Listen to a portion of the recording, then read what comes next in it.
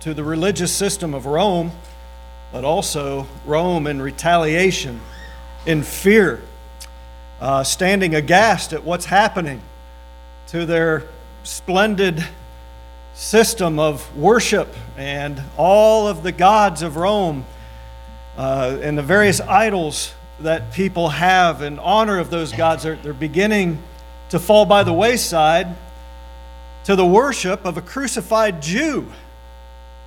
Imagine the threat that they must have felt and the ambition they must have had to exterminate and extirpate and exasperate these Christians as they were being called. They began to accuse the Christians of many things, whether true or false, and a legally sanctioned effort was underway by the end of the first century to get rid of these people. Those are our brothers and sisters. And the things that are being said in the book of Revelation are being said to them. They're being written to them and for them. And the context is to be understood in their receiving this message. However, as with the entirety of Scripture, when we're reading messages from God to His people, we know that if we obey the gospel also, we become His people. And that in any setting, in any place, at any time in the world, when we are in similar situations, He's speaking to us too. And so we know that we can take some of these things from the book of Revelation and apply them. We may not be able to understand perfectly every symbol and exactly what it meant. I believe they could, or God would not have spoken in such a way. I believe they could. It's a little harder for us, perhaps in some ways, historically not being there, but I'll tell you what, we can get something from this book. We can get many things from this book, and the main thing we're going to get from this book is we win. We win in the end. No matter what happens to you, no matter what befalls you in this life, Christ is in the midst of His people, and He's victorious because He's raised up from the dead, and He said, I will raise you up too in the last day. So whether He comes to your rescue now, or in the next week or month or year, and alleviates your pain and your suffering, or whether He waits until the day that you're translated and you go to be with Him in paradise, Sam, you win.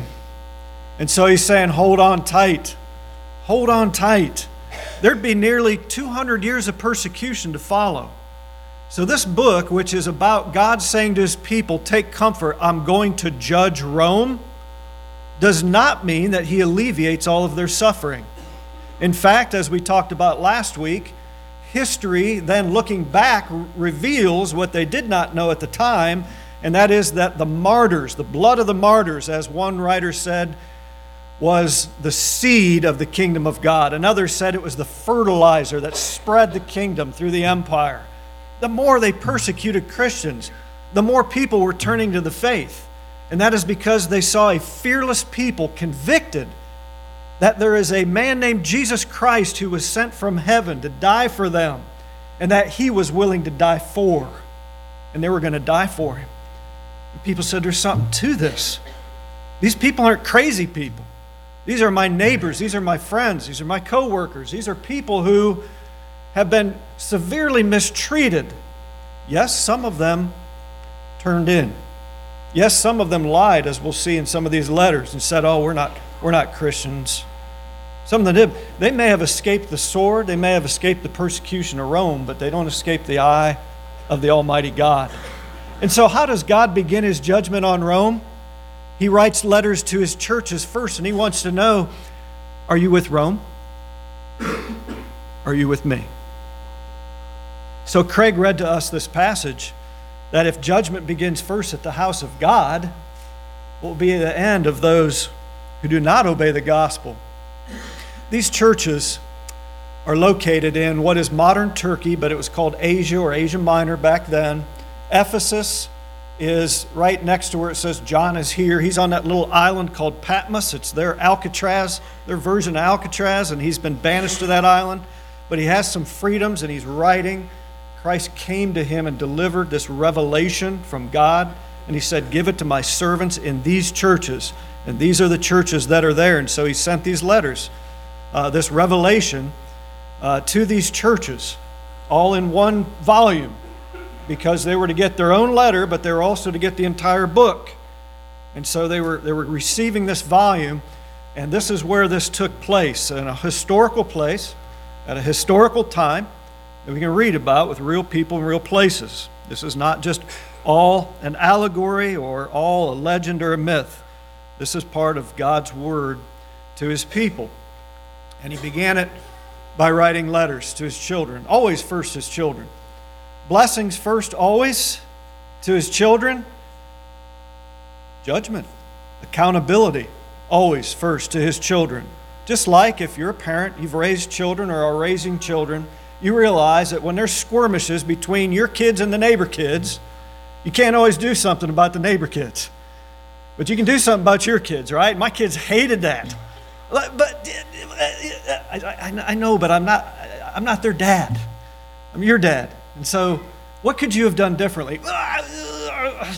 You know, and I held my kids accountable for what they did. And that's what he's doing here. He's coming to them and saying, where are you? And here's what I see. Here's what I see. It's fascinating that he would begin this way. We see it all over the place. I put up this passage from Romans 2. God will render to each one according to his deeds. God is not partial. But he says in there, indignation and wrath to the Jew first, and also to the Greek. But also glory, honor, and peace to the Jew first, and also to the Greek. His children first receive the blessings. Acts 3:26, to you first, God, having raised up his servant Jesus, sent him to bless you in turning away every one of you from your sins. Now look at Hebrews. Therefore, since he did that, therefore we must give the more earnest heed to the things which we've heard, lest we drift away. How shall we escape if we neglect so great a salvation? God expects of his children to know what they've gotten into and the blessing that is theirs. For the time has come, Craig has read for us, for judgment to begin at the house of God. If it begins with us first, will be the end of those who do not obey the gospel of God. So what does God want to do? He wants to say to these 7 churches, here's where I see you. Here's your assessment. Now, if there was need for 5 churches, there was need, great need for repentance. He says, repent, or else, in Matt's words, you'll fall under the same judgment and condemnation as Rome. Peter wrote a letter, and he talked about Christians being condemned, and he said that God had created hell for the devil and his angels, as if to say, you have no part there. That's not why God created you. But you'll end up in the same place if you want to act like the devil or one of his angels. And so he's writing in the same vein to the Christians that are in these 7 churches in Asia. Here's some characteristics I want to point out because I want to look at just one today, Ephesus. But I want to look at a couple more next week or look at some characteristics of some others next week. But this week, oh boy, this is a big message.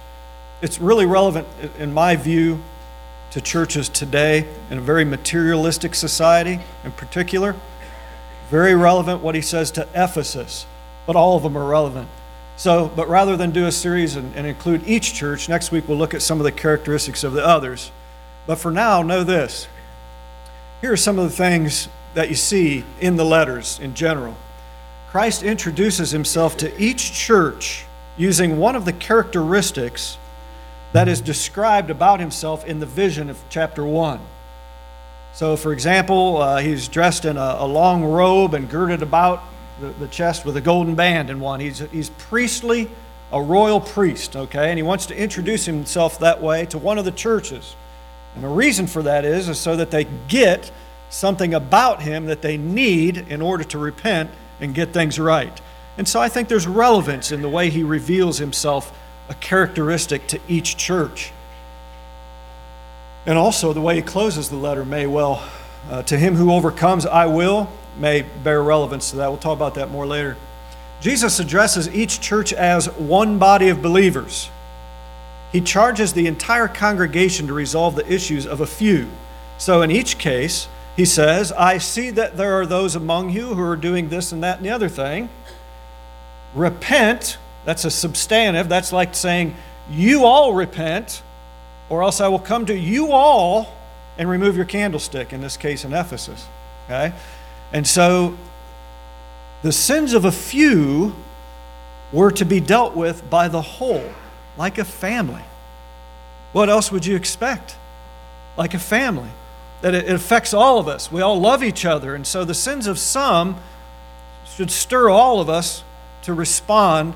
But obviously, he is calling upon elders who shepherd the flock and pastor the flock. And we know Ephesus had elders to perhaps take lead in some of these areas. But all Christians are held accountable for how they respond to the sins of others. Some are getting swept into it. And so what's really interesting is that he sees not only one body, but he does see individuals, but he calls the whole body to repair the problem. Isn't that interesting? Just like you read in the letters in the New Testament, how we work together as a body and how we're a family. He never speaks of dividing the body. Y'all need to get out of there because these people are doing this wrong. Never talks about leaving, casting them away. He talks about restoring, purging the sin, loving the sinner, as we say. He expects elders and all the members to preserve that family dynamic through genuine faith and sincere love, which is the hard work, right? That's the hard work. The easy work is to kind of look the other way and say, well, somebody needs to deal with that. The leaders need to deal with that. The hard work is us having a sincere faith and love for each other as well as for God in dealing with these things. Holiness is valued over happiness. So here we are in a context where some of these people are going to die, and he doesn't talk to them and say, well, I want you to fix this so you die happy, or I just want you to be happy. Some of you are going to die. He said, I want you to be holy. You need to be right with me. No matter what happens, be right with me. I'm the one who's going to be here for eternity. I'm the one who's calling you into the heavens. And when all of this comes to pass, you'll be all right. So, be holy as I am holy. All right? Now, let's take a look at this church and this letter to the Ephesians. Some call it Second Ephesians. It's the second letter we have to the Ephesians in the Scripture. Little background. When Paul introduces Christ to this city in about 54 AD, Ephesus was the queen of Asian cities, politically, religiously, and otherwise. Also a great tourist attraction. It was a commercial trade route on the Aegean coast with a bustling economy and a focal point of Greco-Roman culture. It was also home to one of the seven wonders of the ancient world, the Temple of Artemis, or Diana, as she's called in their language and in the book of Acts. Paul had great success in Ephesus, and although he received the usual cold welcome from some of the Jewish leaders in the local synagogue, he won over many of them and also some Gentiles, and he moved his base from the synagogue to a school of Tyrannus. Tyrannus is the man's name, the school of Tyrannus, and taught for 2 years there. So he was there for a total of 3 years until it is said in Acts 19:10. Listen to this. How much success did he have? Until all Asia heard the word of the Lord Jesus, both Jews and Greeks. So that tells you something about the city. Paul stayed there, right? Worked there for 2 years, and all Asia, in that map area, heard about it. So you know people were coming and going to Ephesus for business, for pleasure, for worship of the goddess, etc. And they were being channeled in and hearing about these things that were being taught, however unwelcome by Rome. This just kind of tells you the flow of people through that city. Corinth was really similar to that as well. But his success was a threat to the local tradesmen who made their living off of Diana worship. There was a silversmith named Demetrius who called a meeting about their diminished fortunes. And really his grudge was with the diminished fortunes, although he said that also, by the way, the name of the great goddess Diana will also be, Now, he was really bothered by the fact that he wasn't selling his idols. People weren't buying anymore. They were laying them down. They were burning their books and everything, their sorcery books and all this stuff. And that meeting, they decided to stir up a mob. And then when the mob occurred in the streets, they rushed down the street, which you can see in this picture. Take a look at this picture very closely. and they rushed into the theater. This is it, still standing today. That street is about a mile long, and it went down to the port, to the coast of the Aegean. Today it's about 16 miles to the coast. And that's because over these 2,000 years or so, the silt from Turkey has filled in all of that mouth region of that river that ran down into there. And there's a little river they got to dredge to get to the end of that street, but that used to be the coast, and as you can see, there's nothing but land and mountains behind it. But in the day, that was a port. And all these people rushed into the theater, and they were shouting, "Great is Diana of the Ephesians! Great is Diana of the Ephesians!" And they arrested Gaius and Aristarchus, two of Paul's companions. And Paul wanted out there. He's trying to get out there. And the brethren say, no, no, no. They had him by the shirt tails. No, no, no, no, no, no. You're not going out there. You're going to end up like them. Well, eventually he did get arrested. And he was in jail with Aristarchus, we know, for a time. And he went on his way then finally, moved out of that city. He left Timothy to work in that place. So when you read 1st and 2nd Timothy, he says to Timothy, I left you in Ephesus to do this. And we get the context there that he picked up where he took off. And also, his last words to the Ephesians may give some light into when we actually look at the letter here. He said to them, to the Ephesian elders, whom when he passed back through that region later, called to the elders to come about 30 miles and meet him away from Ephesus on the shore as he was traveling back home. And he said to them, I have shown you in every way, by laboring like this, that you must support the weak. And remember the words of the Lord Jesus, that he said, it's more blessed to give than to receive. Now it's to this church that we're going to take a look at, that Paul's parting words to them, when he said, you'll see my face no more, but remember it's more blessed to give than to receive. Remember to support the weak, that they were doing really good in some of those things. They really must have took that to heart, and were doing really good in some of those areas. So Paul wrote this letter to the Ephesians that we have in our scripture, the letter to the Ephesians around 62 AD, and we can see in that letter that they were faithful, that they loved each other very much, and we can conclude from the contents of the letter that there was a functional leadership, gifted members working together toward maturity, which we've been modeling here at Pickerington, right? Camping out in Ephesians, right? And we can see that they themselves have that, and they're working towards self-edification of themselves in love. But when Jesus prepared his letter to the Ephesians here in the book of Revelation, which may have been between, depending on how you date the book of Revelation, between 8 and 28 years later, essentially, depending on that date, there's a fundamental change. However long it was, this happened. Now let's read together Revelation 2, 1 through 8. Revelation 2, 1 through 8. Please turn with me there.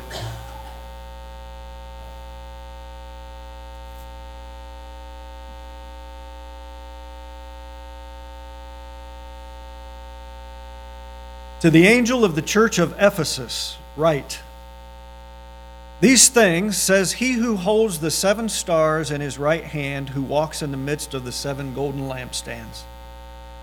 I know your works, your labor, your patience, and that you cannot bear those who are evil. And you have tested those who say they are apostles and are not, and have found them liars.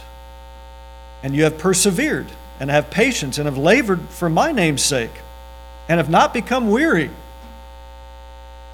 Nevertheless, I have this against you, that you have left your first love. Remember, therefore, from where you've fallen. Repent and do the first works, or else I'll come to you quickly and remove your lampstand from its place, unless you repent. But this you have, that you hate the deeds of the Nicolaitans, which I also hate. He who has an ear, let him hear what the Spirit says to the churches. To him who overcomes, and that's what I've entitled this sermon series, Overcome. To him who overcomes, I will give to eat from the tree of life, which is in the midst of the paradise of God. Well, we got something else about paradise there, Sam, didn't we?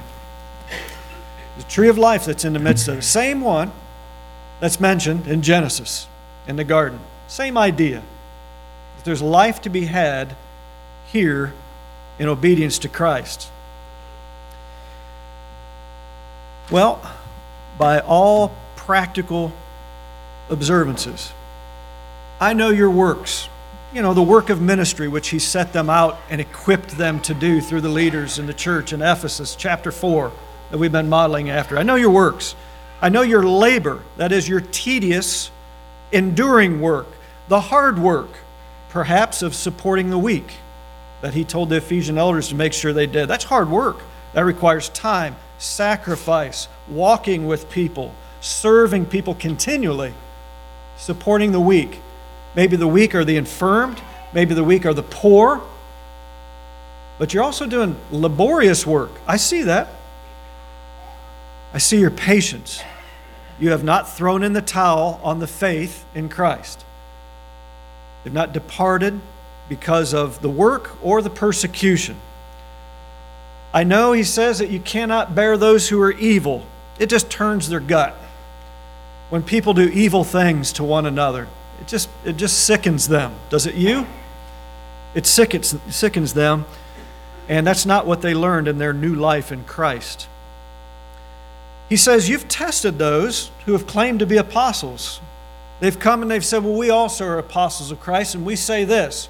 And they said, that's not what Paul said. And we saw Paul do various miracles among us, and we know he was from God. What can you do? Well, I'm just telling you. They said, nope, we're not going to listen to that. We know that we're established firmly on this ground right here. Boy, that's commendable, isn't it? I mean, that doesn't just take knowledge. That takes some courage. That takes boldness. And they hated the deeds of the Nicolaitans. And we could comment on that and what some of that is. It could be some of the evil deeds. But it was a sect of people of faith. And possibly from Nicholas, they say, from Nicholas in Acts chapter 6. Who knows? No one knows. But it could be that they were the false teachers as well. He says, Jesus said, I hate the deeds that they're doing. Why? Why does God ever hate something? Because it hurts people. It separates them from their God. That's when God hates things, is when people are lost, when people are suffering and people are separated from their God. And he said, I hate what they're doing. And you do too. Good for you.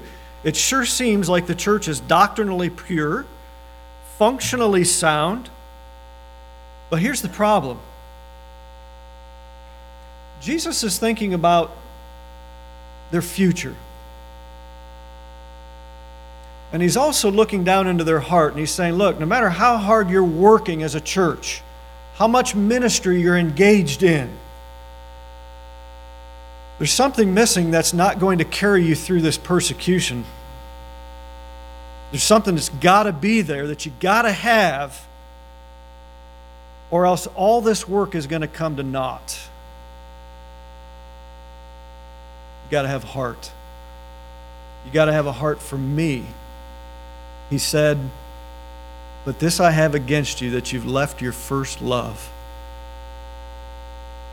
Who's their first love? What were they converted by? What message? Who would cause someone to change their entire life and live for someone else but Jesus? Who would that be but him? What was it when you first heard the gospel message that caused you to repent and come into obedience? Was it not the story of Jesus Christ being the demonstration of God's love for you, that he came to this earth and suffered for your sins so that you wouldn't have to? And then she said, my, what manner of love that is. Yeah, that's right. And God calls you his child. Wow. I'm a worm. And it stirred in your heart, and it stirred in their heart, a love for God.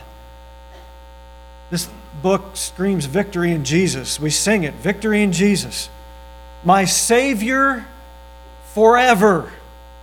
He sought me and he bought me by his redeeming blood. He loved me ere or before I knew him, and all my love is due him.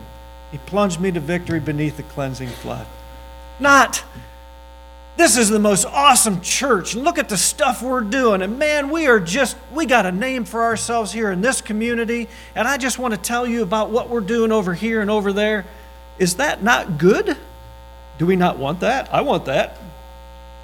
But do you see a difference? That you can become so active and busy in any good thing that you forget the real reason or the real person for whom you're doing it. How can this be?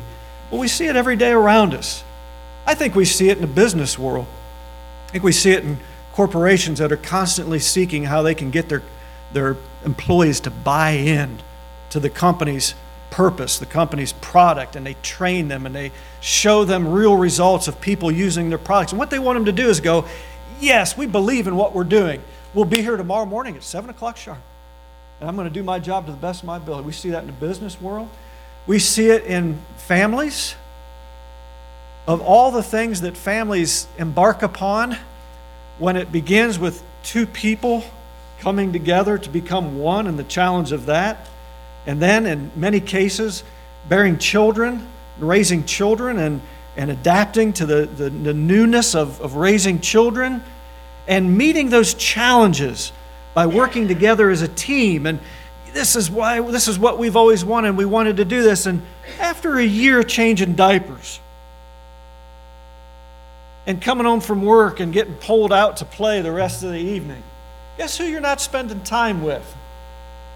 Your partner who you dreamed with, your partner who you envisioned all these things with. And guess what happens?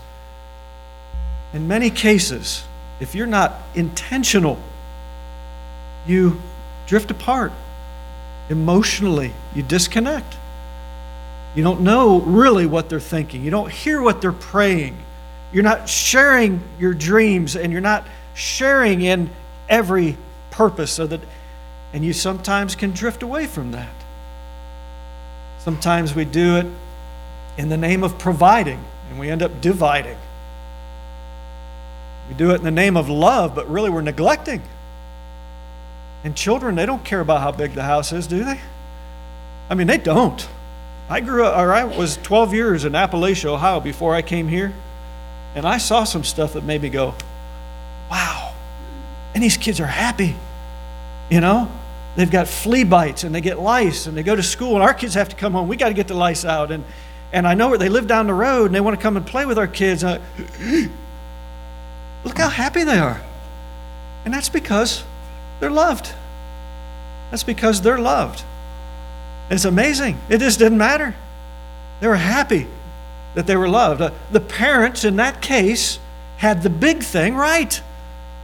And it humbled me as I was busying myself about God's work with people. And my kids were often wanting to see me more. It was humbling. They had the big things right. And that's what happens. Even in church work, even in a relationship with God, we can get so busy that we become detracted, that we become prideful, that maybe we stop growing. And that first love was, I just want to do whatever I can do for Jesus. And I want to read what he has to say every day. Man, I'm just soaking this up. And I got to pray to him right now because I really need him. Those are the first works that he told him to do. So he said to them, and you can look into Scripture and see this, verses 4, 5, 6, 7. Remember from where you've fallen.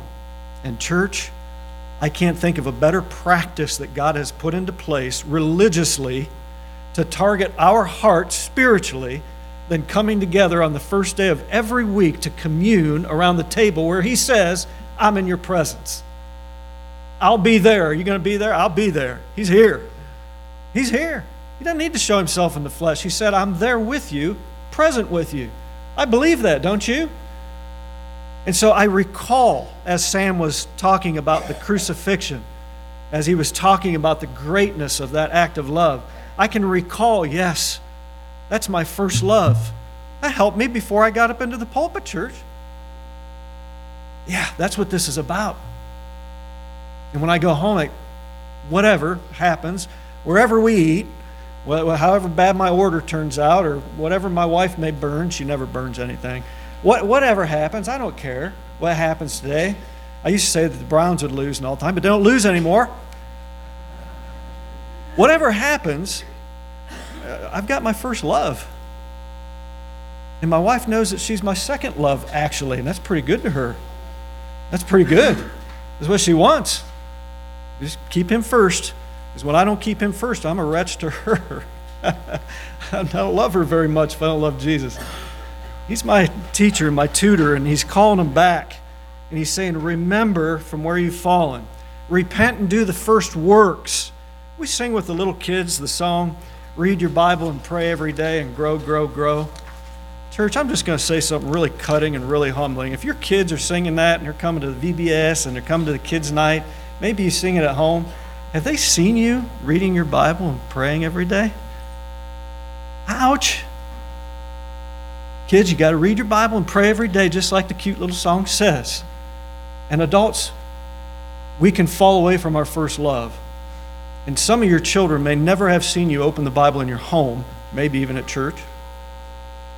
And some of them may never have seen you pray to God or heard you personally, not over the good-looking turkey, mashed potatoes, and gravy. And they wonder, is that how you grow every day? Doesn't seem that important. And Jesus said, that's how it happens. Go do the first works. Fall in love with the gospel story again. I love you. And think about this, would you? Think about the fact that he's coming to them at such a time as this and reaching out to them in love and calling them back to repentance, not because he's mad at them, because he's mad about them. He's mad about them. Return to me. Give me your heart back. All of you. Make sure all of you do. Take care of it. Work out your own salvation with fear and trembling, for it's God who works in you. Work that out, church. He calls them back, and he says, whoever has an ear, let him hear what the Spirit says to the churches. To him who overcomes, I'll give to eat from the tree of life, which is in the midst of the paradise of God. You know, when Adam and Eve got ushered out, and cherubim with flaming swords stood there and wouldn't let them back in, you get to come in. You get to come in and be in this garden of paradise. It was perfect, where God was walking in the cool of the shade and talking with you. You get to restore that. He's going to do that for you. What's your job? Hold on. Be patient unto death, if that is what happens to you.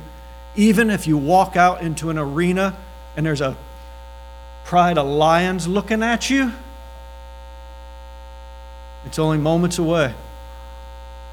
Even if they take you and you know they're going to hang you on a street post and pour fuel on you and light you and use you for a street lantern at night, to him who overcomes, I personally will give you to eat of the tree of life forever. Hold on. Church, hold on to your faith. Hold on to your seats. There's a lot more to be said to these churches. But I tell you, it speaks to me too. I don't know about you, but it's speaking to me. What's important here. Amen.